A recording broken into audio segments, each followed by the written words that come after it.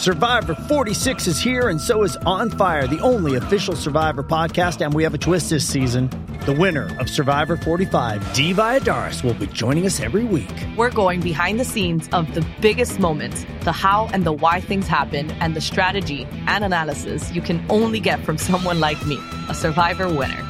Listen to On Fire, the official Survivor podcast, wherever you get your podcasts. With threats to our nation waiting around every corner, adaptability is more important than ever. When conditions change without notice, quick strategic thinking is crucial. And with obstacles consistently impending, determination is essential in overcoming them. It's this willingness, decisiveness, and resilience that sets Marines apart. With our fighting spirit, we don't just fight battles, we win them. Marines are the constant our nation counts on to fight the unknown. And through adaptable problem solving, we do just that. Learn more at Marines.com. The following program is brought to you by Podcast One Sportsnet. Don't forget to download our new Podcast One app. Quick break to tell you guys about NFL Game Pass, the only way that you can replay every game all season long. You can relive all the gutsy calls, crazy catches, wild comebacks, and breakout stars from every game every week. It's all the action, all the football you can handle, all in one place. So every game that we're talking about right now, you guys can rewatch it after the fact.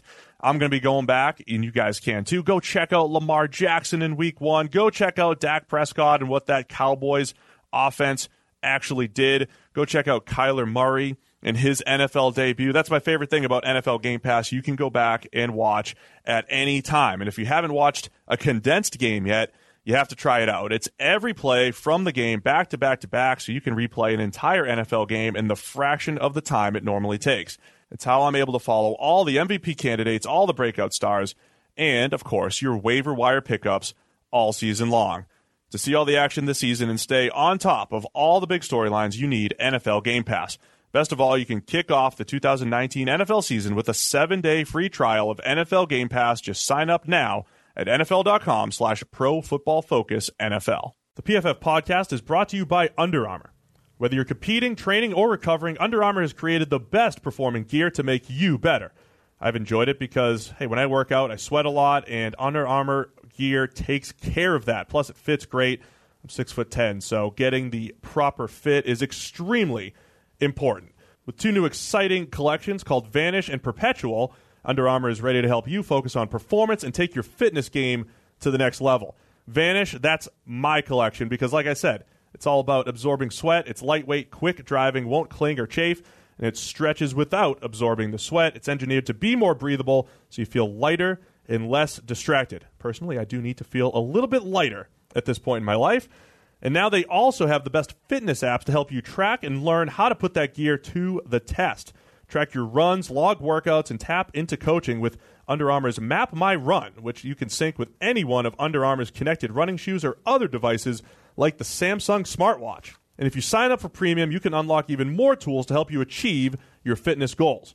So download Under Armour's Map My Run and MyFitnessPal in the Apple App Store or Google Play Store to get a free 30-day trial of premium for new users and take control of your goals today. The PFF podcast is also brought to you by MyBookie. Sure, watching football is fun, but it's more entertaining when you have some action on the games. Guys, you've heard me talking about this for weeks, and some of you are still on the sidelines. Whether you're an expert or a rookie, you should be betting at MyBookie. If you're the kind of guy that likes to bet a little and win a lot, like playing the numbers on roulette, you can create a big parlay. Pick 3 teams to win, and if you hit all 3, you could turn $100 into $600. There's so much to bet on, whether it's basketball, hockey, or the huge UFC fight this weekend between Cormier and Lewis. MyBookie is the one bet I know you'll be happy with all year. I recommend these guys because I really trust them. MyBookie has been in business for years. They've got great online reviews, and their mobile site extremely easy to use. Backed by popular demand, MyBookie will offer a 100% bonus for 1 more week this year. That's right. Have you been thinking about placing a pick all year, but you haven't done it yet? It's time to make your move. After Sunday's kickoff, it's all gone. So make sure you get to @BetMyBookie on Twitter or Instagram. They personally respond to every mention and DM, not to mention they've given away nearly $10,000 in free money to their followers this football season. You'll be the first to know as soon as new odds and props are posted. Log on to MyBookie right now. Don't miss out on your last opportunity to collect the industry's biggest bonus. Use promo code PFF and you'll get your first deposit matched 100%. That's promo code PFF. You play, you win, you get paid.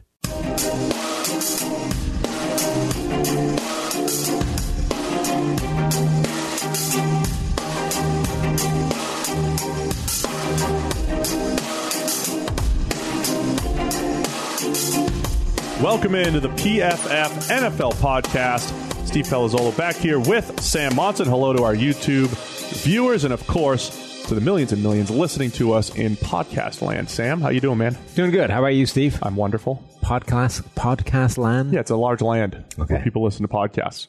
Sometimes they listen to them on Apple. Sometimes it's on... on Apple? Yeah, Apple. Uh-huh. Through Apple. On Google Play. Yeah, you seem to have a great handle on this whole world. Yes, that's how it goes. I sound old. Yeah, is what it really is. Do. I sound really old. As we always do in our Week 9 preview. Of course, we're going to hit on every game. We'll hit on the big stories. I don't know if you've heard yet. Aaron Rodgers, Tom Brady week. Yeah. If anyone's talked about that at all, they're playing each other this week. The Rams and Saints are playing each other. We'll spend a lot of time on the huge games. We'll hit on every game. But as always, we're going to kick off our Week 9 preview with prediction time. Because it's Thursday afternoon. The Thursday night game has not been played yet in our world, but in your world, in podcast land, it almost certainly has. So we're going to tell you what you saw. Don't forget, last week, I almost predicted Brock Osweiler's grade to a T. You really did. Very important. It's kind of annoying. Yes. So we've had some pretty good success with this overall over the last few weeks, and it's now your turn to tell us what happened when the Oakland Raiders traveled across the bay to the San Francisco 49ers. Yeah, the story the game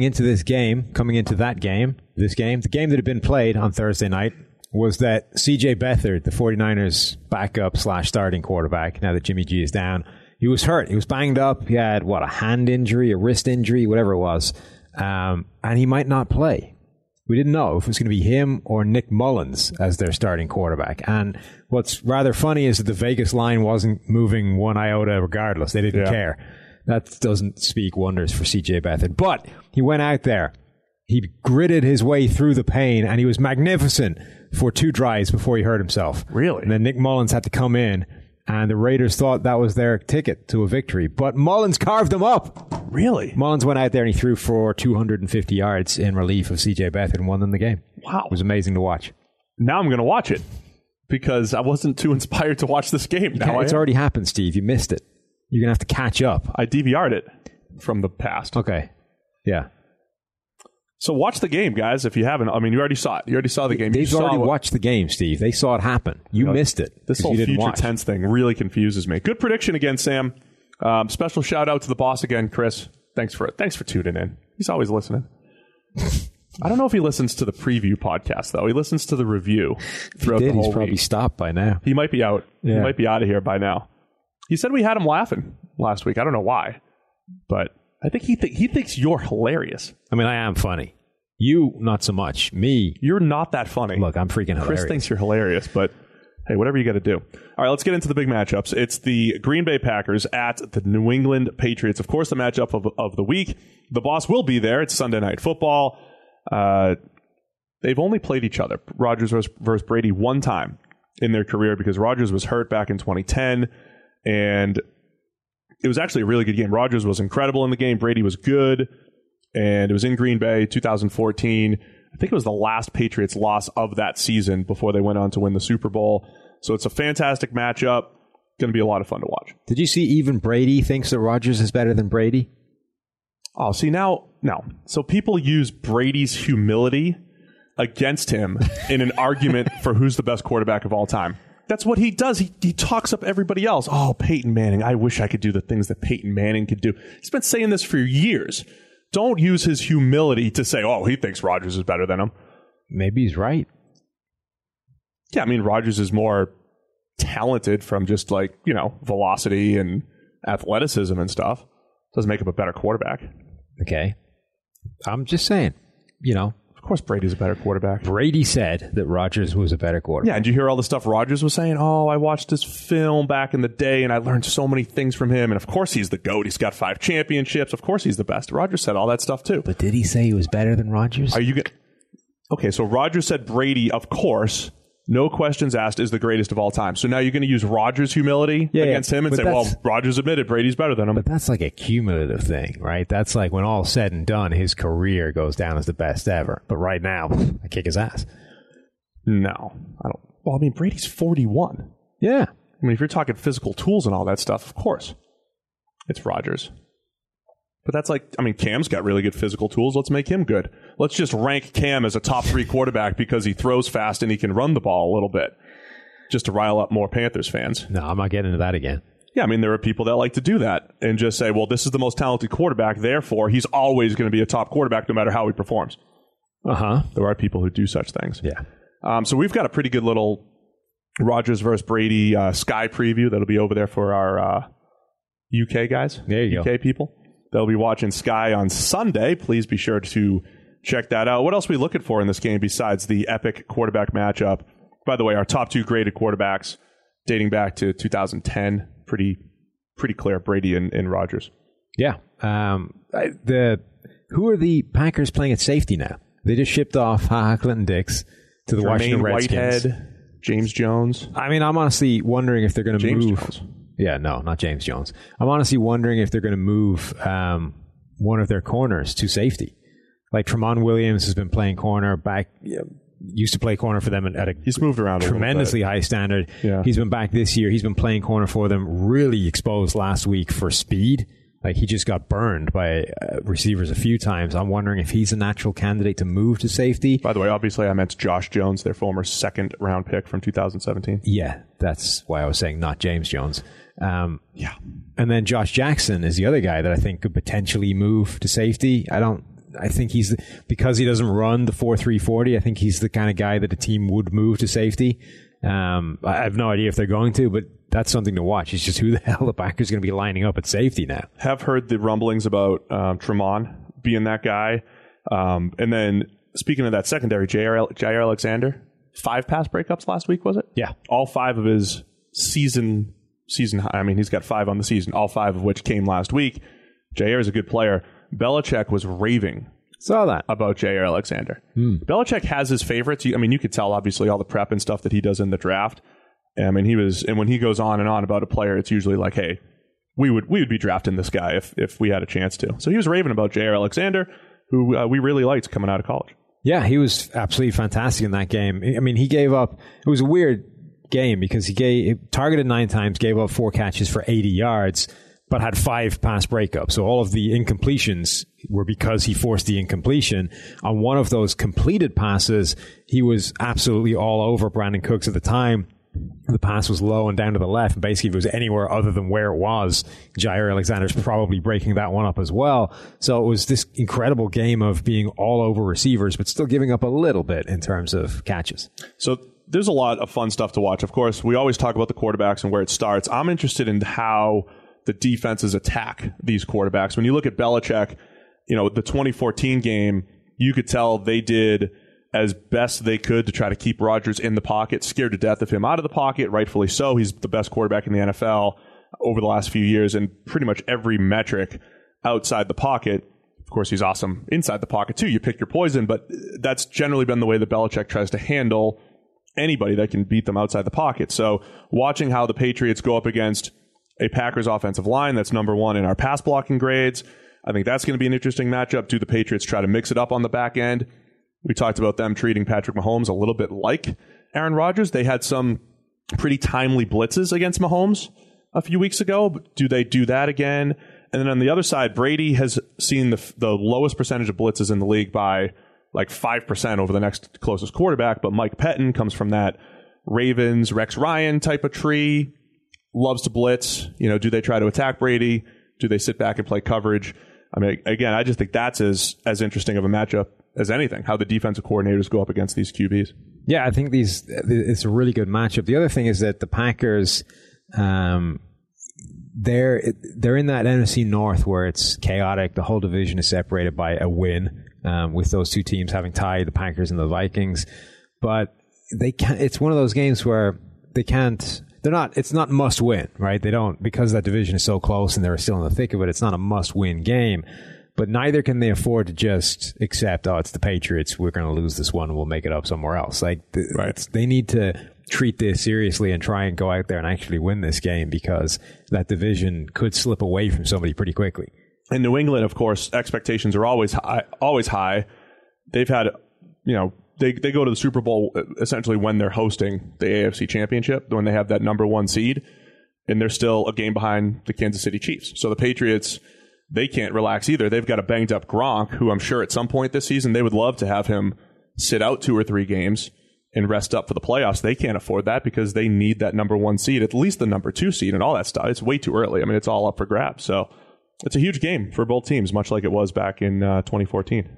But there is also another marquee game. Everyone's looking ahead to the Rams versus the Chiefs, which is coming down the pike. But before that, the Rams have to play the Saints. That's what I'm saying. NFC, it's a playoff game every week. Right. This is beautiful. The Saints, who lost their opening game against Tampa Bay and have been undefeated since. So, whilst everybody is focusing on the Chiefs and the Rams, the Saints really are kind of coming up behind them pretty quickly. So that, I think, is a fascinating game. It's difficult to know what to make of the Saints coming out of that game against the Vikings, because it looked like the Vikings kind of had that game in hand right up until that fumble before halftime, where they were going down the field to score themselves. The Saints could not stop Adam Thielen and Stephon Diggs. Then Thielen fumbles the ball away. The Saints recover. They go down and score, and that just starts that game going the other direction. Then you get the pick 6, and now the Vikings are in a hole by 2 scores, and it's just a different game than it was before then. But it showed that the Saints defense is still vulnerable. They were able to get a ton of pressure on Kirk Cousins over the course of that game, but the Rams have a much better offensive line than the Vikings do. That'll look a little bit different. Yeah. It did also feel like it was Drew Brees' worst game of the season, but it did feel like if the Saints needed him, which they didn't really down the stretch because of the way the game turned with the forced fumble and the pick 6, that Brees, he generally figures it out and does what he needs to down the stretch. And again, I come back to, for both of these teams, they find other ways to win. It's not QB dependent. It's not just defense dependent. These two teams have found ways to win when Jared Goff and Drew Brees have not been at their best. They found ways to win when it's running game dependent. They've had their defense win games for them. That's what makes, I think, this game so special. So it doesn't look like the Saints defense is capable of stopping that Rams offense. I think it's going to have success there. And then the question flips to the other side of the ball. What happens there? And especially in the Dome, Sam. Especially in the Dome. It's going to be another shootout. And as good as that New Orleans tackle pairing is, Ryan Ramczyk on the right, Teron Armstead on the left, that's the best tackle pairing in the NFL right now. They're not as strong inside. And that's where all the Rams' devastating defensive linemen are. That's where Aaron Donald is going to come from. That's where Sue, that's where Brockers, they come up the middle. It's the great tackle pairing is going to be of limited help when everybody is streaming in between the guards and the center and all that kind of stuff. So that's something to watch there as well. Is, as strong as that New Orleans pass blocking group is, it's so buoyed by the guys on the outside. Yeah. I don't know how it's going to be able to contain Donald up the inside. That's a good point. The strength of the Saints offensive line maybe not matching up for this matchup. Of course, the Rams added Dante Fowler this week. That's a big addition for them potentially. We've talked about them having maybe the worst, group of edge defenders in the entire NFL. And big question coming into the year, is it going to matter? Well, when Aaron Donald, the best player in the NFL, is having a career year. Yes. By the way. So, no, it doesn't matter if you have the best player in the NFL essentially doing the work of 3 men up front from a pressure standpoint. That's not an exaggeration. No. Like, he really is. It's the 2 best tackle pairings in the NFL in this game. So if you're into offensive line play, especially a tackle, Armstead and Ramczyk on one side, you have Whitworth and Rob Havenstein on the other side. So they're all top 5 tackles. Both of these teams have a pair of top 5 tackles by our grading right now. 4 out of the top 5 graded offensive tackles are in this game. The only other guy not there is David Bakhtiari. Donald right now has 54 total pressures in half a season. Yeah. Last year he had 91 over the whole season. So it's about his pace. Well, yeah, Grant. So he had 91. He's a little ahead of his pace. 91 over the full season, but he only played 14 games. Right. So he's about the same pace, but it's an absurd league-leading pace every single year. And his grade's higher because the pressure's coming quicker. Yeah. He's got forced fumbles in there. He's playing well against the run. I mean, we just could have a whole show on how good Aaron Donald truly is. I mean, so I think I'm right in saying still that we've only ever seen one guy top 100 pressures over a season. Donald would be the second in the current pace. Very, very good chance to do that. Just to talk about the QBs real quick, Drew Brees, he's on pace to set the NFL record again for regular completion percentage. He's on pace to set our adjusted completion percentage record, 84.8. He's number 1 in PFF grades right now at 92.1. And then Jared Goff, the system quarterback, number 5 QB right now in our grades at 90.6 overall. I'll say this about Goff. I mean, I expect I don't think he's going to end up as a top 5 quarterback, but I think credit where credit's due. He's been just fantastic this year, in addition to the great job that Sean McVay does. Leads the NFL in play action dropbacks with 108, yards with 1,130, fourth in rating at 119.5. That play action game is huge, and not necessarily because they have Todd Gurley, just because play action is awesome and McVay's scheme running play action is awesome. He's been excellent at handing the ball off to MVP Todd Gurley. Oh, man. Let's not get into it. Gurley has been good. Yeah. He's been good. Mm-hmm. He's been a very good running back. Not the MVP of the league. No. Robert Woods having a career year. Brandon Cooks is catching 50% of his contested targets. That's number 2 in the NFL. There's a lot of goodies in this one. So some really fun matchups this week. Packers, Patriots, and then Rams and Saints. Anything on this game? Anything else, Sam? No, I think we've covered this game pretty well. I think it's going to be that. I think that is the best game of the week. They're over Packers, Patriots. Yes. All right. Again, the NFC. Love it. How loaded they are. All right, let's get to our Dalton coaster of the week and fly through some other games. I'm calling the Dalton coaster of the week Matthew Stafford, who was coming off of one of his highest graded games in his career. I think it may have been the highest grade. I want to put a little asterisk next to it, though. It was against Miami, Week 7. Only threw the ball 22 times. But, throw for throw, his best game. I thought you wanted to put an asterisk next to it because it was against Miami. That too. It was also against Miami. But it was in the humidity of Miami, so credit. The heat, yeah. Credit Stafford. So he comes back with a 93. He's a 93.6 against Miami, and then has a 50.6 last week against Seattle. That's a massive drop-off. That's Dalton coaster-ish. And again, I've always said Stafford has, 3 games where he looks like the best quarterback in the league and all that stuff. He's been different this year. He's had a few games where he's been really good, but he's been actually very, very consistent. Even that Week 1 game where he had the 4 interceptions, we graded him okay because there was some bad luck in there as well. So there's no Golden Tate anymore. Golden Tate has been kicking the Vikings' ass for the last few years. He seems to be the guy. Every time those close games come, it goes to Golden Tate, and he makes 3 guys miss in the secondary, and they score a touchdown, and the Vikings get annoyed. Xavier Rhodes was at a loss for words. Right. Now he's not there anymore. He's been shipped off to Philadelphia. They're going to have to get it done without him. That Vikings defense is still really inconsistent. It's just not been as good as it was a year ago. They flashed the ability to get it done, but it just hasn't been top to bottom as good. So that in and of itself is a really interesting matchup in that NFC North, which, again, is separated by a win in total. Golden Tate is out. Of course, the Lions also brought in Big Snacks Harrison. He made his debut with the Lions last week, was their highest-graded defensive player in their loss to the Seahawks. Yeah, I wouldn't worry about it. The Vikings' offensive line is, oh, no, wait, it's terrible. Yeah. So Snacks might not get blocked. How did you miss the most obvious Dalton coaster this week, which is Matt Ryan now has to go outdoors? It's not Pennsylvania, but he's going to Washington to play the Redskins, coming off a bye week and then 2 straight good games because they were in Georgia. Now he's leaving Georgia. He's leaving the comfort of home. Back outdoors. And he's going outside. This is his 3rd outdoor game of the year. Yes. Is that right? So obviously he's going to have a terrible game. I still picked Atlanta. Shoot, I meant to pick Washington for the outdoor thing alone. Yeah. Right? Matt Ryan's he's going to be throwing wobbly ducks. I mean, if there's any wind, he's done. Right. Any kind of wind. This is what I'm saying. So you took what? We didn't do our picks for the first few games. Oh, okay. By the way. We both took New England over Green Bay. Yes. We both took New Orleans over the undefeated Rams. We did. Really thinking that home field advantage, cross-country trip is almost all of us did, in fact. Only Nathan, who admittedly is leading the picks, went with the Rams. Must reconsider. We're all taking Minnesota over the Detroit Lions. And in this one, you're taking the Washington Redskins. I'm taking the Atlanta Falcons. Mm-hmm. Which I might reconsider. Because it's too late. The graphic's already out. Matt Ryan playing outdoors. Is Washington the worst 5-2 team I've ever seen? I don't know. No, Washington isn't bad. I think they're just one of these teams that you don't want to admit is good because it's not pretty. It's led by Alex Smith on offense. You're using my example, yeah. It's led by Alex Smith on offense. There's enough bad that you still consistently question them, but they're a decent team. I do like what their defense can do. Again, I keep coming back to that Saints game where I feel like that was just the worst game they've played, and it felt like it lasted, counted for 5 losses. They added Clinton Dix to the secondary. They got better. I think this is a good side. Clinton Dix will catch one of those wobbly ducks in the wind from Matt Ryan this week. Look, we're not predicting every game, Steve, just Thursday.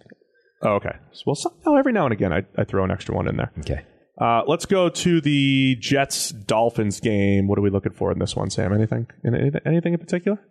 No. We did a little preview for the NFL. I thought there were some interesting nuggets there about the Jets receivers, how Robbie Anderson is pretty much only their deep threat, and Quincy Enunwa leads the league in most first downs on passes that were thrown behind the line of scrimmage, because he's been number 2 in the league in yards after the catch. Yeah, he's been the bubble screen catching guy. Yeah. How's that for a nugget? Osweiler's starting. Yeah. I'm curious to see if Devontae Parker is actually, back. I don't want to say back. Was he ever there in the first place? If he's finally broken out, become the player we thought he could be when he was coming out of college. Right. He looked really good when he was back from injury, and that last game, was that just a freak? Obviously, there was one freaky catch in there. Right. But was that a fluke, or is he actually a viable receiver now that he's got somebody who's going to throw him the ball? He'll see a bit of Morris Claiborne in this matchup. It's not a bad matchup, the way Claiborne's been playing this year. That Jets secondary is kind of fun. It's got a bunch of guys that I liked coming out, whether it's Darryl Roberts, whether it's Parry Nickerson, even Morris Claiborne. I didn't see as much about him at the time, but I liked him as a prospect. Yeah. So it's kind of fun secondary, actually, they've got there. Where are we going here? Miami. I took Miami, but this was before I knew that Osweiler was definitely starting. It's in the heat, though. Oh, it's in Miami. Okay, yeah. We're good. Yeah. We're good. Darnold can't play in that kind of heat. No, God, it's too humid. Not with that He's complexion. Used to Cali, no humidity. Yeah, not with that complexion. Yeah, that's true. So much analytics going on here. Mm-hmm. Pittsburgh Steelers at the Baltimore Ravens. We had some interesting nuggets on this. Ben Roethlisberger, number 2 in the NFL in percentage of his yards that have come after the catch. He's had 56.1% of his yards after the catch, and that's a big reason why he's only 26th in PFF grade at 65.7, but 17th in passer rating at 94.5. I still trust Big Ben. I still think he's going to be fine down the stretch, but just a very interesting difference right now in his grade versus his numbers. But then the Ravens, number 1 in the league at preventing yards after the catch, only 2.81. So that's a good matchup there.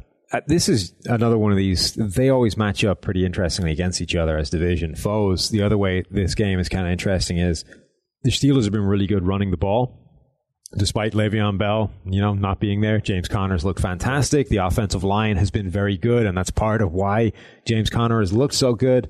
And they've been able to get it done despite teams stacking against the run, essentially. Right. They've been, faced 8-man boxes a lot. James Conner has played really well and gained a lot of yards against those boxes. But you go up against the Ravens, whose speciality really is stopping the run. They've got those monster bodies up front, guys like Michael Pierce. They're able to stop the run pretty easily against most teams. So it's really strength on strength. You got this powerful Steelers ground game led by James Conner, and every time he makes a big play, a single solitary tear rolls down the cheek of Le'Veon Bell from his jet ski in Miami. Poor Le'Veon. And then you going up against that Baltimore Ravens defensive front that is extremely stout against the run. We've got Joe Flacco coming off his second worst game of the season. But when he played Pittsburgh last time, 83.2 grade on the road, where he's generally struggled over the last few years. Pretty good job by Flacco in their last matchup. Flacco starting to attempt more deep passes this year. 8th highest percentage of his throws have been deep down the field, but only 33rd in passer rating still. Yeah. On deep passes down the field, 52.1. Yeah, that's not ideal. With the big arm. I'm taking Pittsburgh in this one. I'm not a believer in the Ravens overall. Our last week was the most snaps that Lamar Jackson has played in a game since week 1. And it was, 3 times the amount of snaps he played then versus the Saints on actually the same number of total team snaps. So he only played 5 times against the Saints. He was on the field for 14 snaps against the Panthers, and they actually let him pass the ball a little bit with very mixed results. Like, he threw a touchdown that was really nice. Right. On the other hand, he got a manufactured easy rollout pass and somehow managed to dump the ball at the feet of his receiver. And by that, I mean like a yard shy. That's the report to a T. Right. Like at a yard shy of his feet. Not sort of low at his feet that he could catch and just turn, eliminated the yak. No. I'm talking like it didn't get to him. He was wide open over a linebacker and he put the ball like a yard and a half in front of him. This is where I'm not comparing him directly to Cam Newton, but we said coming out. Reclaim the comparison, Steve. Right, I'm going to reclaim it. The similarities to Cam Newton, if you pull out Cam Newton's best throws, you're like, wow, unbelievable. If you pull out all the throws, including a bunch of easy ones, there'll be a bunch of misses in there. Lamar, if you just wanted to say this dude makes NFL throws, you could find that on film. But then if you just quantified how many easy throws he missed, it's going to be high. Or higher than the average. That's Lamar to a T. This is why the accuracy thing that we talked about, it's never on a play level, right? Every single NFL quarterback is capable of being accurate with the football. Otherwise, they would not be NFL quarterbacks. I mean, we could find Christian Hackenberg making probably three NFL throws during his college career. I was going to say college career, not NFL career. No, not in the NFL. Maybe 3 to 10. Right. You could every quarterback that hits the NFL is capable of making quality, accurate passes. The question is, how many do they make? How many do they miss? And how frequent, how often do those come about? And the thing with Cam Newton is, yes, he's capable of making incredible, accurate throws. He just doesn't do it as often as everybody else, and he misses more. So Lamar Jackson, if you looked at the touchdown pass, you think, yeah, what an accurate throw. That's great.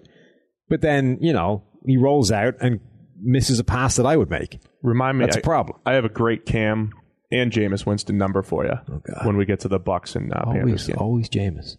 Well, it just happened. He's not even starting anymore, Steve. I wasn't looking for it. He's not even starting anymore. Fitzmagic's job. Wait until you hear the similarities there. I'm taking Pittsburgh. You're taking Baltimore, by the way. Yeah. Just so you know. You aware? I am. Yes. Okay. I saw that when we put in the picks. All right, great. Okay. All right, let's get to our biggest mismatch of the week. And that's going to be our somebody has to be the number one defense in the NFL. By our grades, it's the Bears. Okay. I think it's skewed a little bit by who they've had to play. Other than the Patriots, they've had a little bit of help there. Well, like I said, like you said, the best defense in the NFL this year should start at number 15. Yes, the best defense is 15. The 10th best defense is 15, and that's just where they did. Right. That's so the Bears are the 15th best defense in the league, which happens to be number one this year. Tied with 10 other teams. Yeah.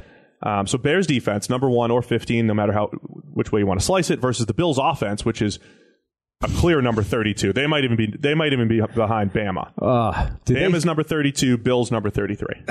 Did they sign Terrell Pryor yet? I think so. I jokingly said that's the next quarterback for them. Right, you jokingly said it. Before they signed him. I genuinely think that signing Terrell Pryor, they signed him. Look, it's done, apparently. Matt Barkley's there, too. I honestly think that Terrell Pryor getting into the building Wednesday would be a better option to start at quarterback this weekend than Nathan Peterman right now. I agree. And Matt Barkley. Barkley's better than Peterman, and he's at least on the same level as Derek Anderson. So, on the Bills roster right now, right? Derek Anderson, who's got a concussion, we can't, he's not an option. Right. We've got Josh Allen, obviously wrecked elbow, can't play. Now, you've got Nathan Peterman, can't go 3 minutes without throwing an interception or a pick six. You've got Terrell Pryor, a wide receiver. You've got Logan Thomas, a tight end. Oh, my goodness. And Matt Barkley, a terrible, terrible quarterback, just signed off his couch. He's not terrible. He's terrible. He's a pretty good backup. He is awful. So, living in extremes. Of those four options, how far down the list is Peterman? It's like 4th or 5th. I think he's better than Logan Thomas. He's 5th of a 4-man option? Yeah. He's better than Logan Thomas. Well, that makes him 3rd, right? I mean, discount the 2 injured guys. Oh, so how many do we have? 3. We've got 4 options. Okay. Pryor, Thomas, Peterman, and Matt Barkley. He's 3rd. 3rd? I'd go Barkley, Pryor with the gimmicky offense. Yes. Peterman, then the tight end Logan Thomas. Then Logan Thomas. Logan Thomas was a pretty bad quarterback. Would he make those pick sixes, though? That's what you got to ask yourself. No, Thomas had that Tebow special ability to be inaccurate enough that nobody caught it. Right? Yeah. Peterman's just inaccurate enough to throw pick sixes. That might be more valuable. Yes. So, yeah, I mean, you joked about it. I genuinely think that Pryor running a complete gimmick offense, the way they opened the game against the Patriots, right? This all Wildcat thing. The Bills had me so excited for about 4 plays. This is what I'm saying. If you brought Pryor in right now and said, Terrell, you got 5 plays. This is all there is. This week, there are 5 plays in the offense. That's all we're running. You got to run this. At quarterback, Wildcat, just be an athlete. Go back to your Ohio State days. That's what we're rocking here. That's better than Peterman going out there and throwing 3 pick sixes. That's true. That's not a great situation to be in. It's not. It is funny because with the narrative, as I put out my mock draft this week and everything, which you guys should check out, there's not a whole lot of teams that need quarterbacks. We are at a time in the NFL where I don't think there's a ton of quarterback need. There's guys that should move teams like Jameis Winston and maybe a few other guys. Maybe a Derek Carr is free. There's not a whole lot of QB needy teams. And then there's the Bills. who even if whatever you want to think about Josh Allen, they think they have their guy, but beyond that, it is amazing just how bad that depth chart looks right now. I mean, it's ridiculous right now. Like Derek Anderson off a golf course was better than their backup. Way better. So how do you go into the year with that? And he showed that he's still Derek Anderson. I mean, he threw the ugly pick six at the end of that game, which was vintage Derek Anderson. Like, he's a bad quarterback himself, and yet he's way better than Peterman. Yeah. So we all have the Bears in this one. I do want to see Trubisky. I think we had something up on the site this week about how he needs to play better. I mean, look, the same narrative we've been saying about Ben Roethlisberger. The stats and the grades just don't match for Trubisky. His stats are inflated by the scheme and all this stuff. If he starts making more throws, though, that Bears team looks scary. Trubisky's doing his most damage on the ground, and he's going up against the Bills' pass defense that made life tough for the Patriots on Monday night at home.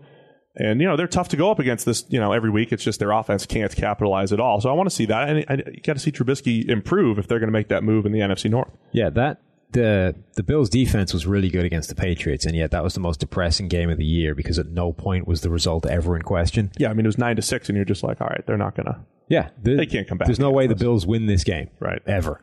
Almost did with that phantom touchdown, but he never caught it. No. All right, Kansas City Chiefs at the Cleveland Browns. It's Baker Mahomes, too, after they threw for 9,000 yards a couple years ago in college. I was going to say, people might not know the story of that Baker Mahomes game. Do you have the stats, Andy? I don't. Let's start pulling them up.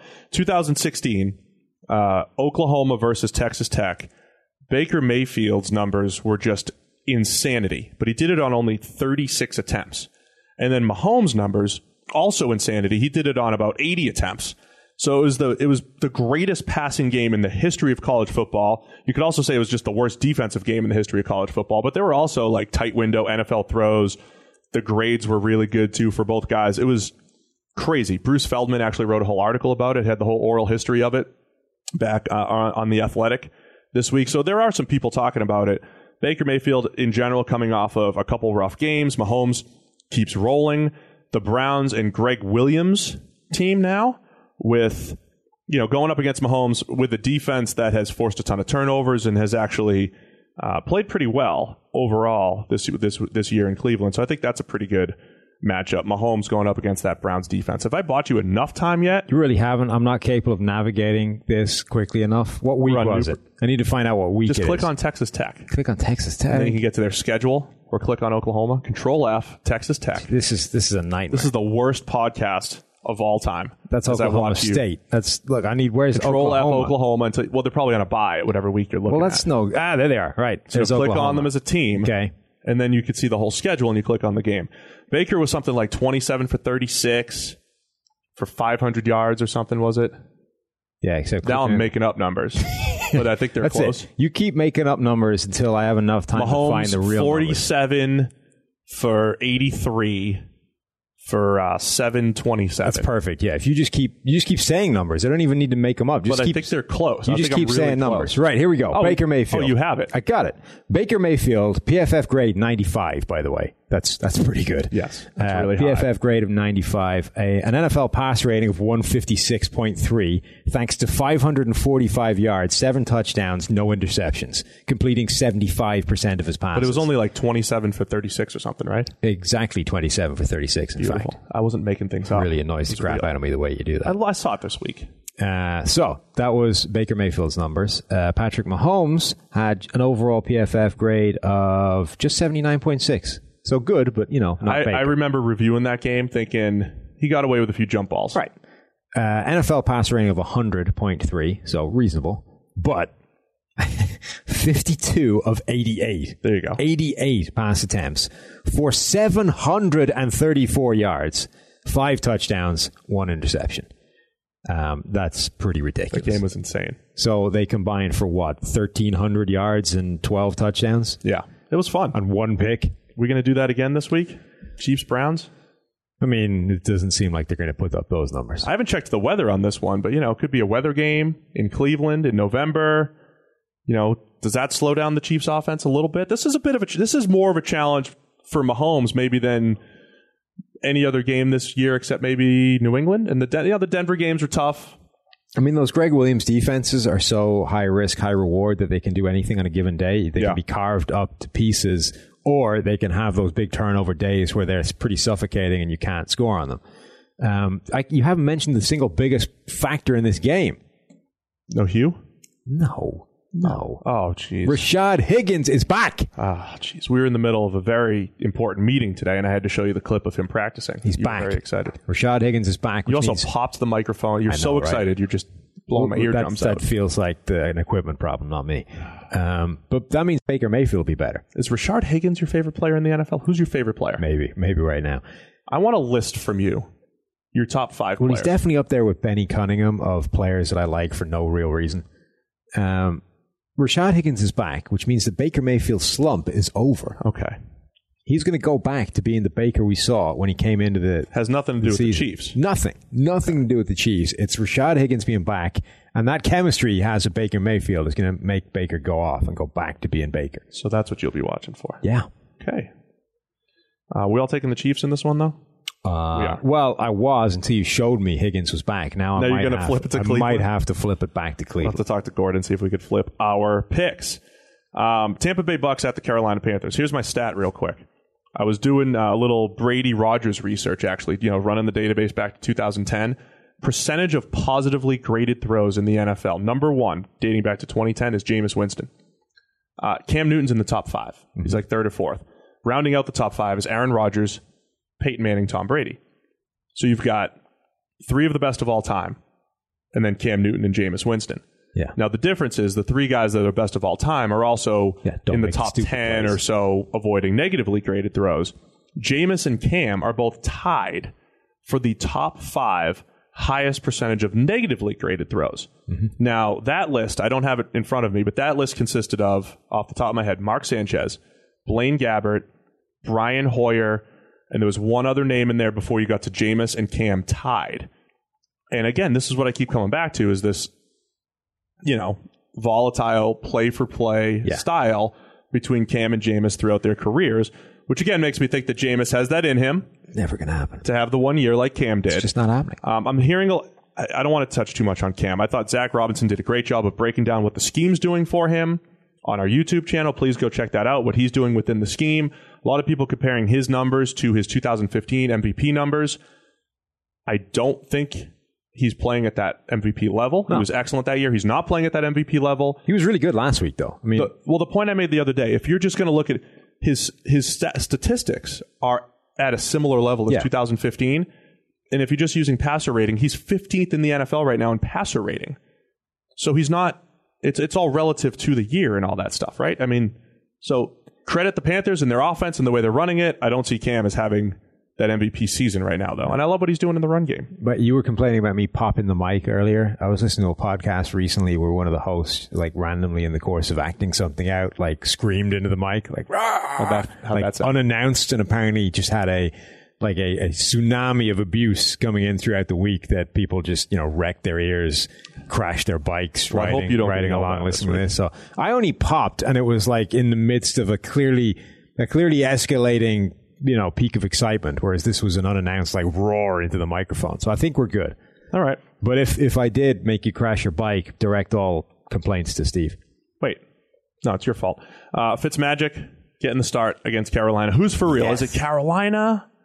Are they, do I still have to believe in Carolina? Do I still have to believe in Fitzmagic? We'll learn a lot this week. Fitzmagic, apparently. So one of my neighbors, a buddy of his, was working in a Starbucks down by the stadium last week. And 9 a.m. on the Sunday, Fitzpatrick just cruises into Starbucks buying a coffee, before the game. Oh, really? Yeah, because they were playing. Yeah, because they were here in town playing Cincinnati. So Fitzpatrick just wanders in, buys himself a Starbucks. Well, he was the backup. Right. He was backup last week. Yeah.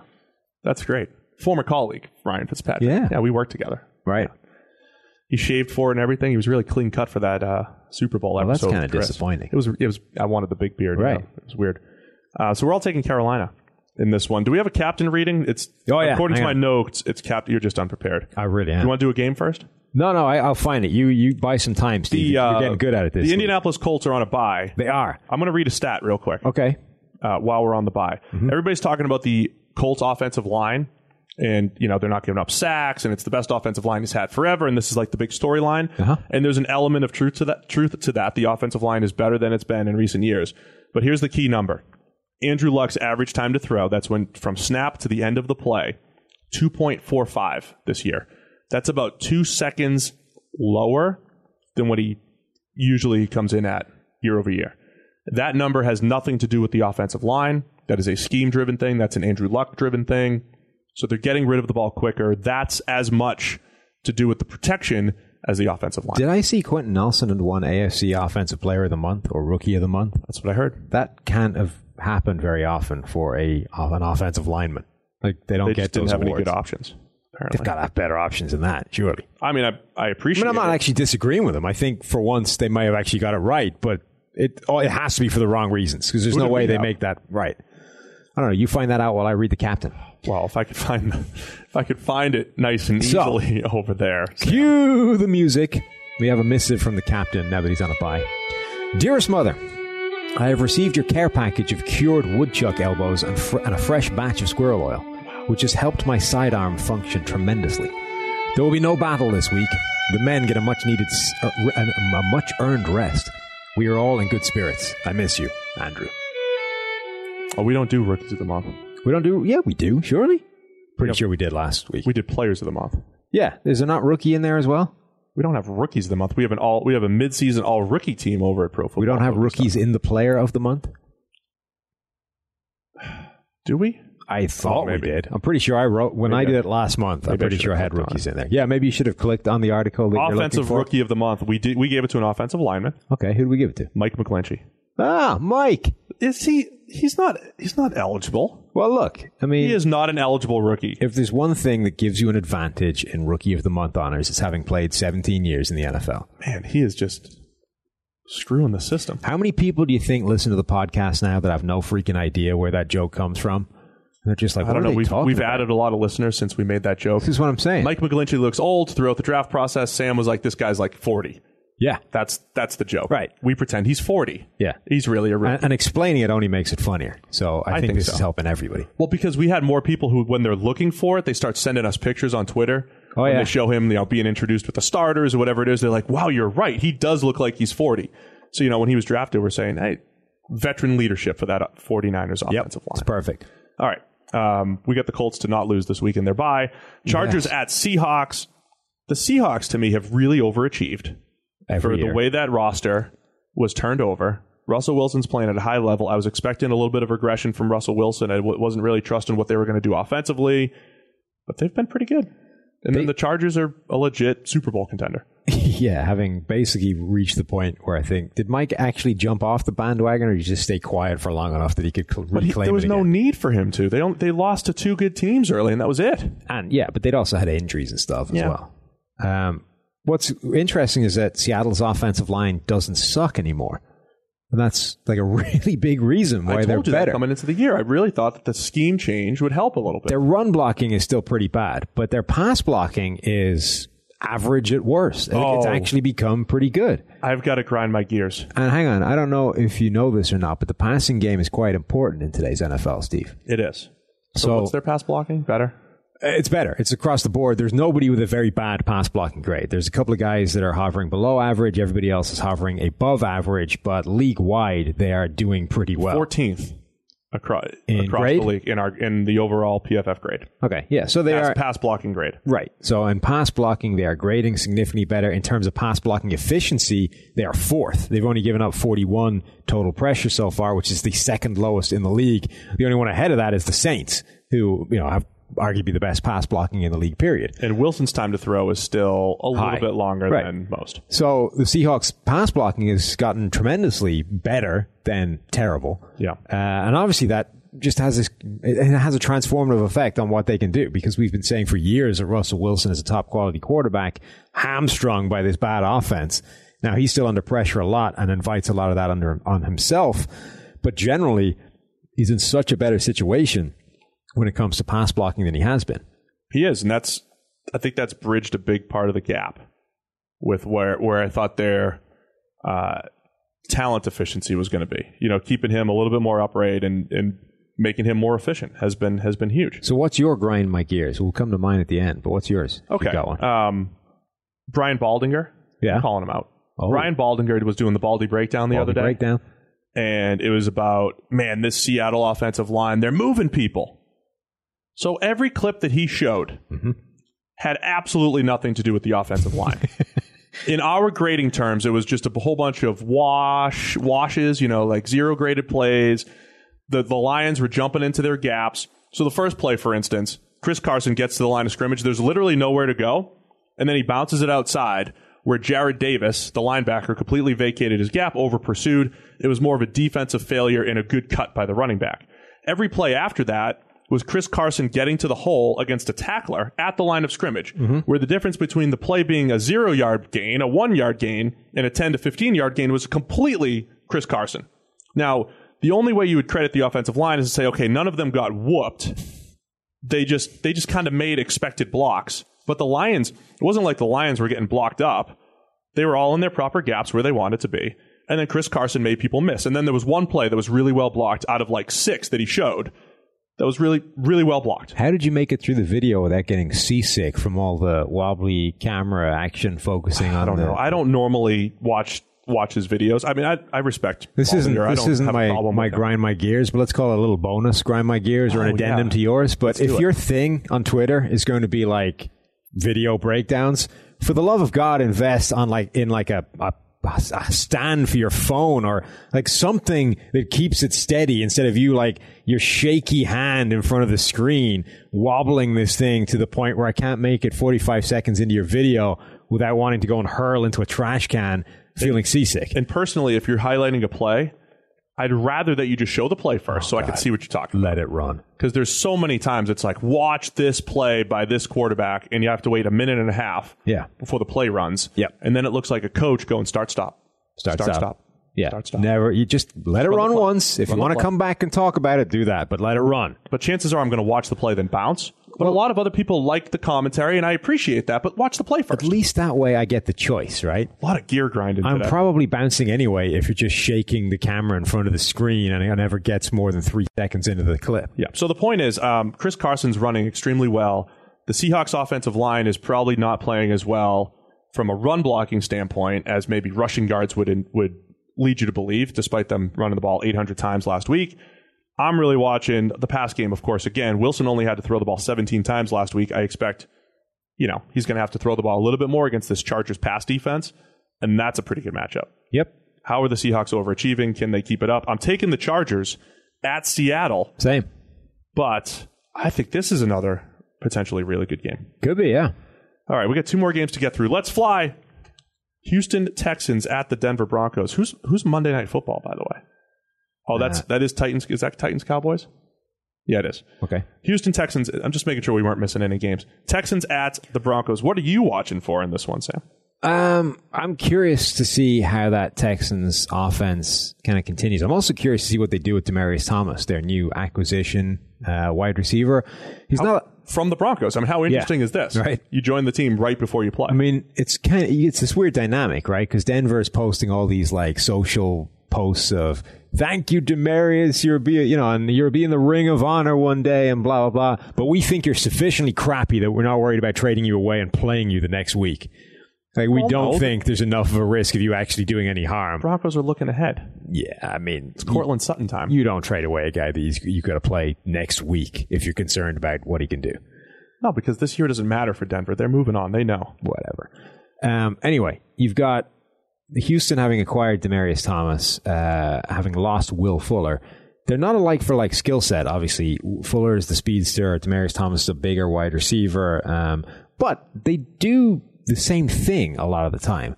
So Will Fuller is very good at this, catching the screen pass and winning with quickness. I think the thing Demaryius Thomas does best of all is catch those bubble screens and make 10 yards because he's big and strong.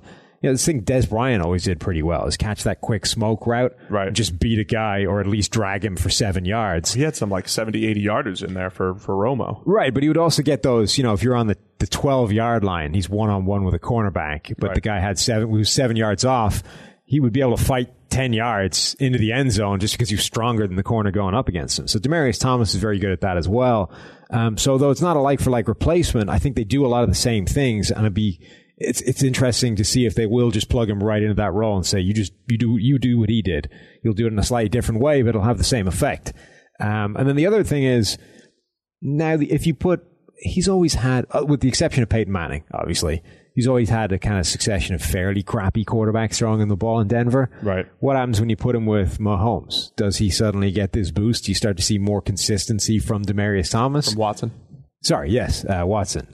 Or is he just this annoyingly frustrating, inconsistent guy who looks like he has more talent than he ever displays? I think so. The comparison you made before the draft for Cortland Sutton, who's essentially going to be replacing Demaryius Thomas and his targets, was Demaryius Thomas, which I find really interesting. But one of the reasons why you did that is because Sutton wasn't coming down with certain passes in contested situations that you thought he should, but he'd make a spectacular catch here and there. He could run the go ball, and he was good after the catch. So there's a lot of the comparisons there. And we've already seen that so far. We have. In Denver. You know, he's made some incredible plays, and then there have been plays you think, probably should have had that one. Yeah, Demaryius is overall a productive receiver, but there's some maddening aspects. It's not even saying that he's bad. It's just like with the stuff some of the things you're able to do and some of the stuff you have on tape, why do you not do more?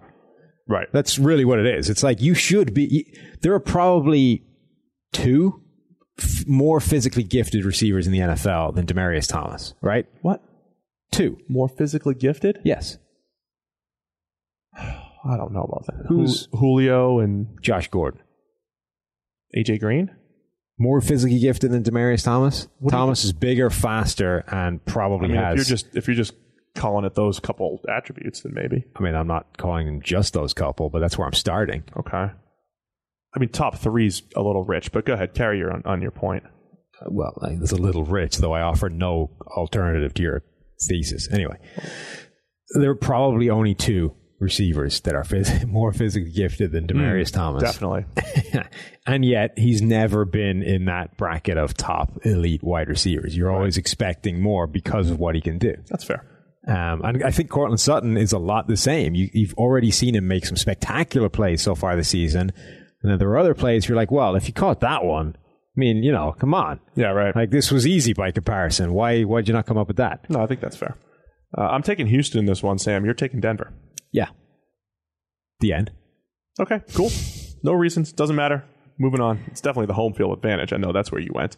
Monday Night Football, Tennessee Titans at the Dallas Cowboys.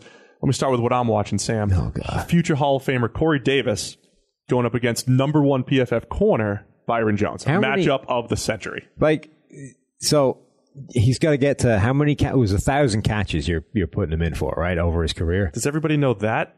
Well, they do joke now as well. Steve thinks that Corey Davis is catching 1,000 passes over his NFL career. I was asked to make a bold prediction before the 2017 draft. Yeah. Day of the draft. Uh-huh. That was my bold prediction. And that was your bold prediction. He has 30 this year. Yeah. Okay. So on the if you plot a curve, gotta get him away from like a career arc of 1,000 receptions. How old is he? He's 23.8. How far behind the curve is he at the moment? Okay, so he's got 73. He's got 73 receptions. Okay. He's on pace for about 60 total this year. So we had 30. So he's going to be at about 103 for 2 years. 2 years. So we need about 18 more good years out of him. How many years did Jerry Rice play? Like 20. Right. 18 to 20. So all he needs to do is to hang around as long as Jerry Rice. Am I doing that math right? I said he would be top 5 all-time in receptions, or top 10 all-time in receptions, catch 1,000, something like that. We don't need to do any more research. Look, he's behind the 8 ball a little bit, but he had a breakout game 4 weeks ago. Dude, Jerry Rice only played 16 years. You're screwed. Well, he's obviously going to increase his pace at some point once Mariota figures it out. Well, maybe quarterbacks are playing longer. Why can't he play 2 years longer than Jerry Rice? See, it's a good point. He takes care of his body. He's only 23.8 years old, according to PFF premium stats here. He's going to be okay. He's going to be okay. Don't you worry. Jerry Rice watching that matchup. Only had, 4? Is that can't be right. He only had 4 seasons with more than 100 receptions? Yeah, but remember, 1995, that was like a massive thing. That was 122. Yeah, everybody did it in 95, but that was like the first, that was like only 3 people had done it up until Well, look, that here's the point. good news, right? Jerry Rice started off. He only had 49 as a rookie. Okay. Right? Yeah. Okay. Year 2, it was 86, so that's a problem. But Okay, year three and 4, 65 and 64. Great. So we're on pace. Look, Corey Davis, he just needs 56 catches for the rest of the year to match Jerry Rice's second season. Yeah, and his final season, Jerry Rice, when he was 122 years old, he only had 30 catches. So there you go. So look, there's 5 seasons where you can catch up on Jerry. So I'm not worried. No. I'm not worried. I mean, at that point, it's in the bag, right? Yeah, we're going to get there. 1,000 catches for Corey Davis. You wait. Him and maybe someday it's Jameis Winston firing the passes in his MVP season to Corey Davis for 130 receptions one year. You can't do that because it's not unless you ship him off that year, because otherwise he's going to drag him down the other 4 years either side of him. That's true. It's just going to be in the right year where it matches. Okay, so You got anything on this game? so you're going with Corey Davis against Byron Jones, the number 1 cornerback in football right now. Good matchup. I mean, is it? Not for your Hall of Fame credentials, it's not. Dallas back 7 overall, still very intriguing Yeah.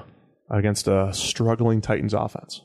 Yeah, and that's really the biggest thing, right? Is what the hell has happened to Mariota? Why does he suck? Yeah, there's a lot of quarterbacks, whether it's Trubisky in Chicago, whether it's the Goff move in Los Angeles, where you're just like, all right, when you get this quarterback who's shown some talent, who's shown that he has some talent, into a favorable system, boom, things just take off. Other quarterbacks have done it, and then they get the system quarterback label. Mariota has not done it in this new system that's supposed to be more favorable to him. He has not taken off this year like people are hoping. It's kind of interesting. So Mike Renner said that Jameis Winston has neither developed nor gotten worse since his freshman season at Florida State. On Jameis Winston? Because I'm about to connect him to the quarterback we're just talking about. Sorry, go ahead.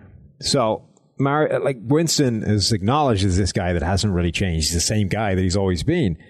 Honestly, I think the same thing is probably true with Mariota. He hasn't gotten any better since he came out of Oregon. We looked at this guy who was, to some degree or other, a system quarterback at Oregon, right? Yeah. The big question with him was, well, okay, he's doing a lot of nice things, but holy crap, these wide receivers are wide the hell open all the time. It's nice, but what happens when he goes to the NFL and guys are suddenly covered all the time, and you actually have to go through more reads than one? And, a bunch of other stuff. It's not that he can't do X, Y, and Z. It's that I don't know if he can do X, Y, and Z because the situation he's in at Oregon is so damn easy, it's hard to know. So he's come into the NFL, and he's the same guy he was when he came in. So those two quarterbacks, albeit completely different styles and skill sets, are somehow both the same guy they were when they came into the league. It is interesting, yeah, because people just assume linear development. His grades have gotten a little bit better. Statistics have gotten worse. Yeah. For Mariota. Another dynamic at play there. Has his whole supporting cast and everything just gotten so much worse over the last couple of years? I think there's an argument for that as well. Despite Hall of Famer. I was going to say, even with Hall of Famer? Well, he's Corey not a Davis? Hall of Famer yet. He started out slow, much like Jerry Rice. He's coming out of the MAC, right?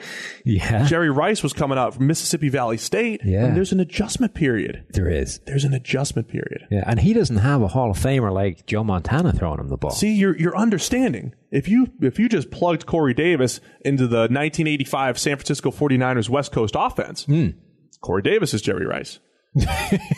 Okay. Maybe I'm going a little too far. a little bit too far. A little too far. You have a winner in this thing? Right off the rails. I'm taking Dallas. Everyone's taking Dallas. We're all taking Dallas. Byron Jones wins against Hall of Famer Corey Davis. No, I get cat. All right, are we done? True. No, I got my grind, my gears. Oh, geez, you got more gear grinding. More gear grinding. So, defensive pass interference, right? It's this penalty that a lot of people seem to think is a smart penalty. So you put up a play where a guy gets toasted and tackles the guy rather than lets the ball be caught, right? Great play. Happens all the time. And you see, and there's always a bunch of people that are like, oh, it's a smart play. Prevented a touchdown. Well, okay. It is a smart play in the same way that not sending a second $10,000 check to the Nigerian prince in your email is a smart play, right? It's smarter than sending him the second check. But it's probably not as smart as identifying that as an obvious scam in the first place and putting it in your spam folder, right? Can we agree that, tackling the guy rather than giving up a touchdown is smart, but it's not as smart as just not getting hosed for the double move in the first place. You're a metaphorical genius. Thank you. So don't send that first check. No, don't send. No, don't get beat in the first place. A Nigerian prince in your email that assures you if you send him $10,000, he can get you $1 million back by helping him out. He's got a cash flow problem. Just needs a quick injection of cash, and then he can free up all of his $1 million. And you're gonna get it all for helping him out. I wouldn't send him that money. I don't think it's on the level, Steve. I think what that is a scam. Okay. So what I'm saying is... the first move is also a scam. Yes. Don't fall for it. What I'm saying is, sure, if you're beaten and the only alternative is give up a touchdown, tackle the guy and give up the penalty, right? But that's probably less of a good thing than just not getting beaten in the first place. If you're in a position where the best thing you can do is give up a 50-yard defensive pass interference penalty, things have gone wrong. Mistakes were made. Is all I'm saying. Great. Yeah, it's funny you said that because I definitely heard it like 2 or 3 times this weekend watching football. That's a great penalty right there. Right. And it does grind my gears. I just forgot. And it's the same. It's not even just defensive pass interference, right? Holding. That was a great penalty. Saved his quarterback. He got whooped the first time. Yeah, I mean, he saved him because he was killing him in the first place. My favorite's the throwaway or the check down. Like that's the best play this quarterback's made all game. Like, no, he dropped one in 22 yards on a dude's hands. That was the best throw that he made. The throwaway, while maybe it was a smart move for that given play, was not the best play that he made all game. Yeah, but again, tackling the defensive end so he can't murder your quarterback from behind is probably better than the alternative, right? Yeah. But it's not as good as just not getting beat in the first place so that it was never a problem. I hear you, man. That's where I'm going with that. It's gear grinding. So the people that say that, smart penalty, really smart. No, grinds my gears. Grinds my gears, Steve. We got after it today with some stuff. I think it was a good pod. Yeah? I think we did well. Even with all that, stalling in the middle and, No, I think it was good. I think it all came together. I think it was endearing. I think our listeners are going to be like, these guys, they're maybe slightly unprepared, but, they're doing it so they could bring something to the table. We also took a lot of time out to explain jokes. That tends not to be a great winning combination. Whatever. Let us know. No, don't let us feedback. know. I want to know feedback. Let us know. I think we're done here. Week 9 preview is in the books. Don't forget, we'll be back on Monday with our Week 9 review. And if you guys want to have all the great information that we have at your fingertips, it's all at ProFootballFocus.com. Sign up for the PFF Elite Package that gets you Premium Stats 2.0 and Green Line for all of your pick needs. Special thanks to all of our sponsors. And again, we'll talk on Monday with our Week 9 review. Quick break to tell you guys about NFL Game Pass, the only way that you can replay every game all season long. You can relive all the gutsy calls, crazy catches, wild comebacks, and breakout stars from every game every week. It's all the action, all the football you can handle, all in one place. So every game that we're talking about right now, you guys can rewatch it after the fact. I'm going to be going back, and you guys can too. Go check out Lamar Jackson in Week 1. Go check out Dak Prescott and what that Cowboys offense actually did. Go check out Kyler Murray and his NFL debut. That's my favorite thing about NFL Game Pass. You can go back and watch at any time. And if you haven't watched a condensed game yet, you have to try it out. It's every play from the game back to back to back, so you can replay an entire NFL game in the fraction of the time it normally takes. It's how I'm able to follow all the MVP candidates, all the breakout stars, and, of course, your waiver wire pickups all season long. To see all the action this season and stay on top of all the big storylines, you need NFL Game Pass. Best of all, you can kick off the 2019 NFL season with a 7-day free trial of NFL Game Pass. Just sign up now at NFL.com/ProFootballFocusNFL. If you have thyroid eye disease and your eyes feel like they're getting kicked in the backside, it might be time to discover another treatment option. To learn more, visit treatmyted.com. That's treatmyted.com.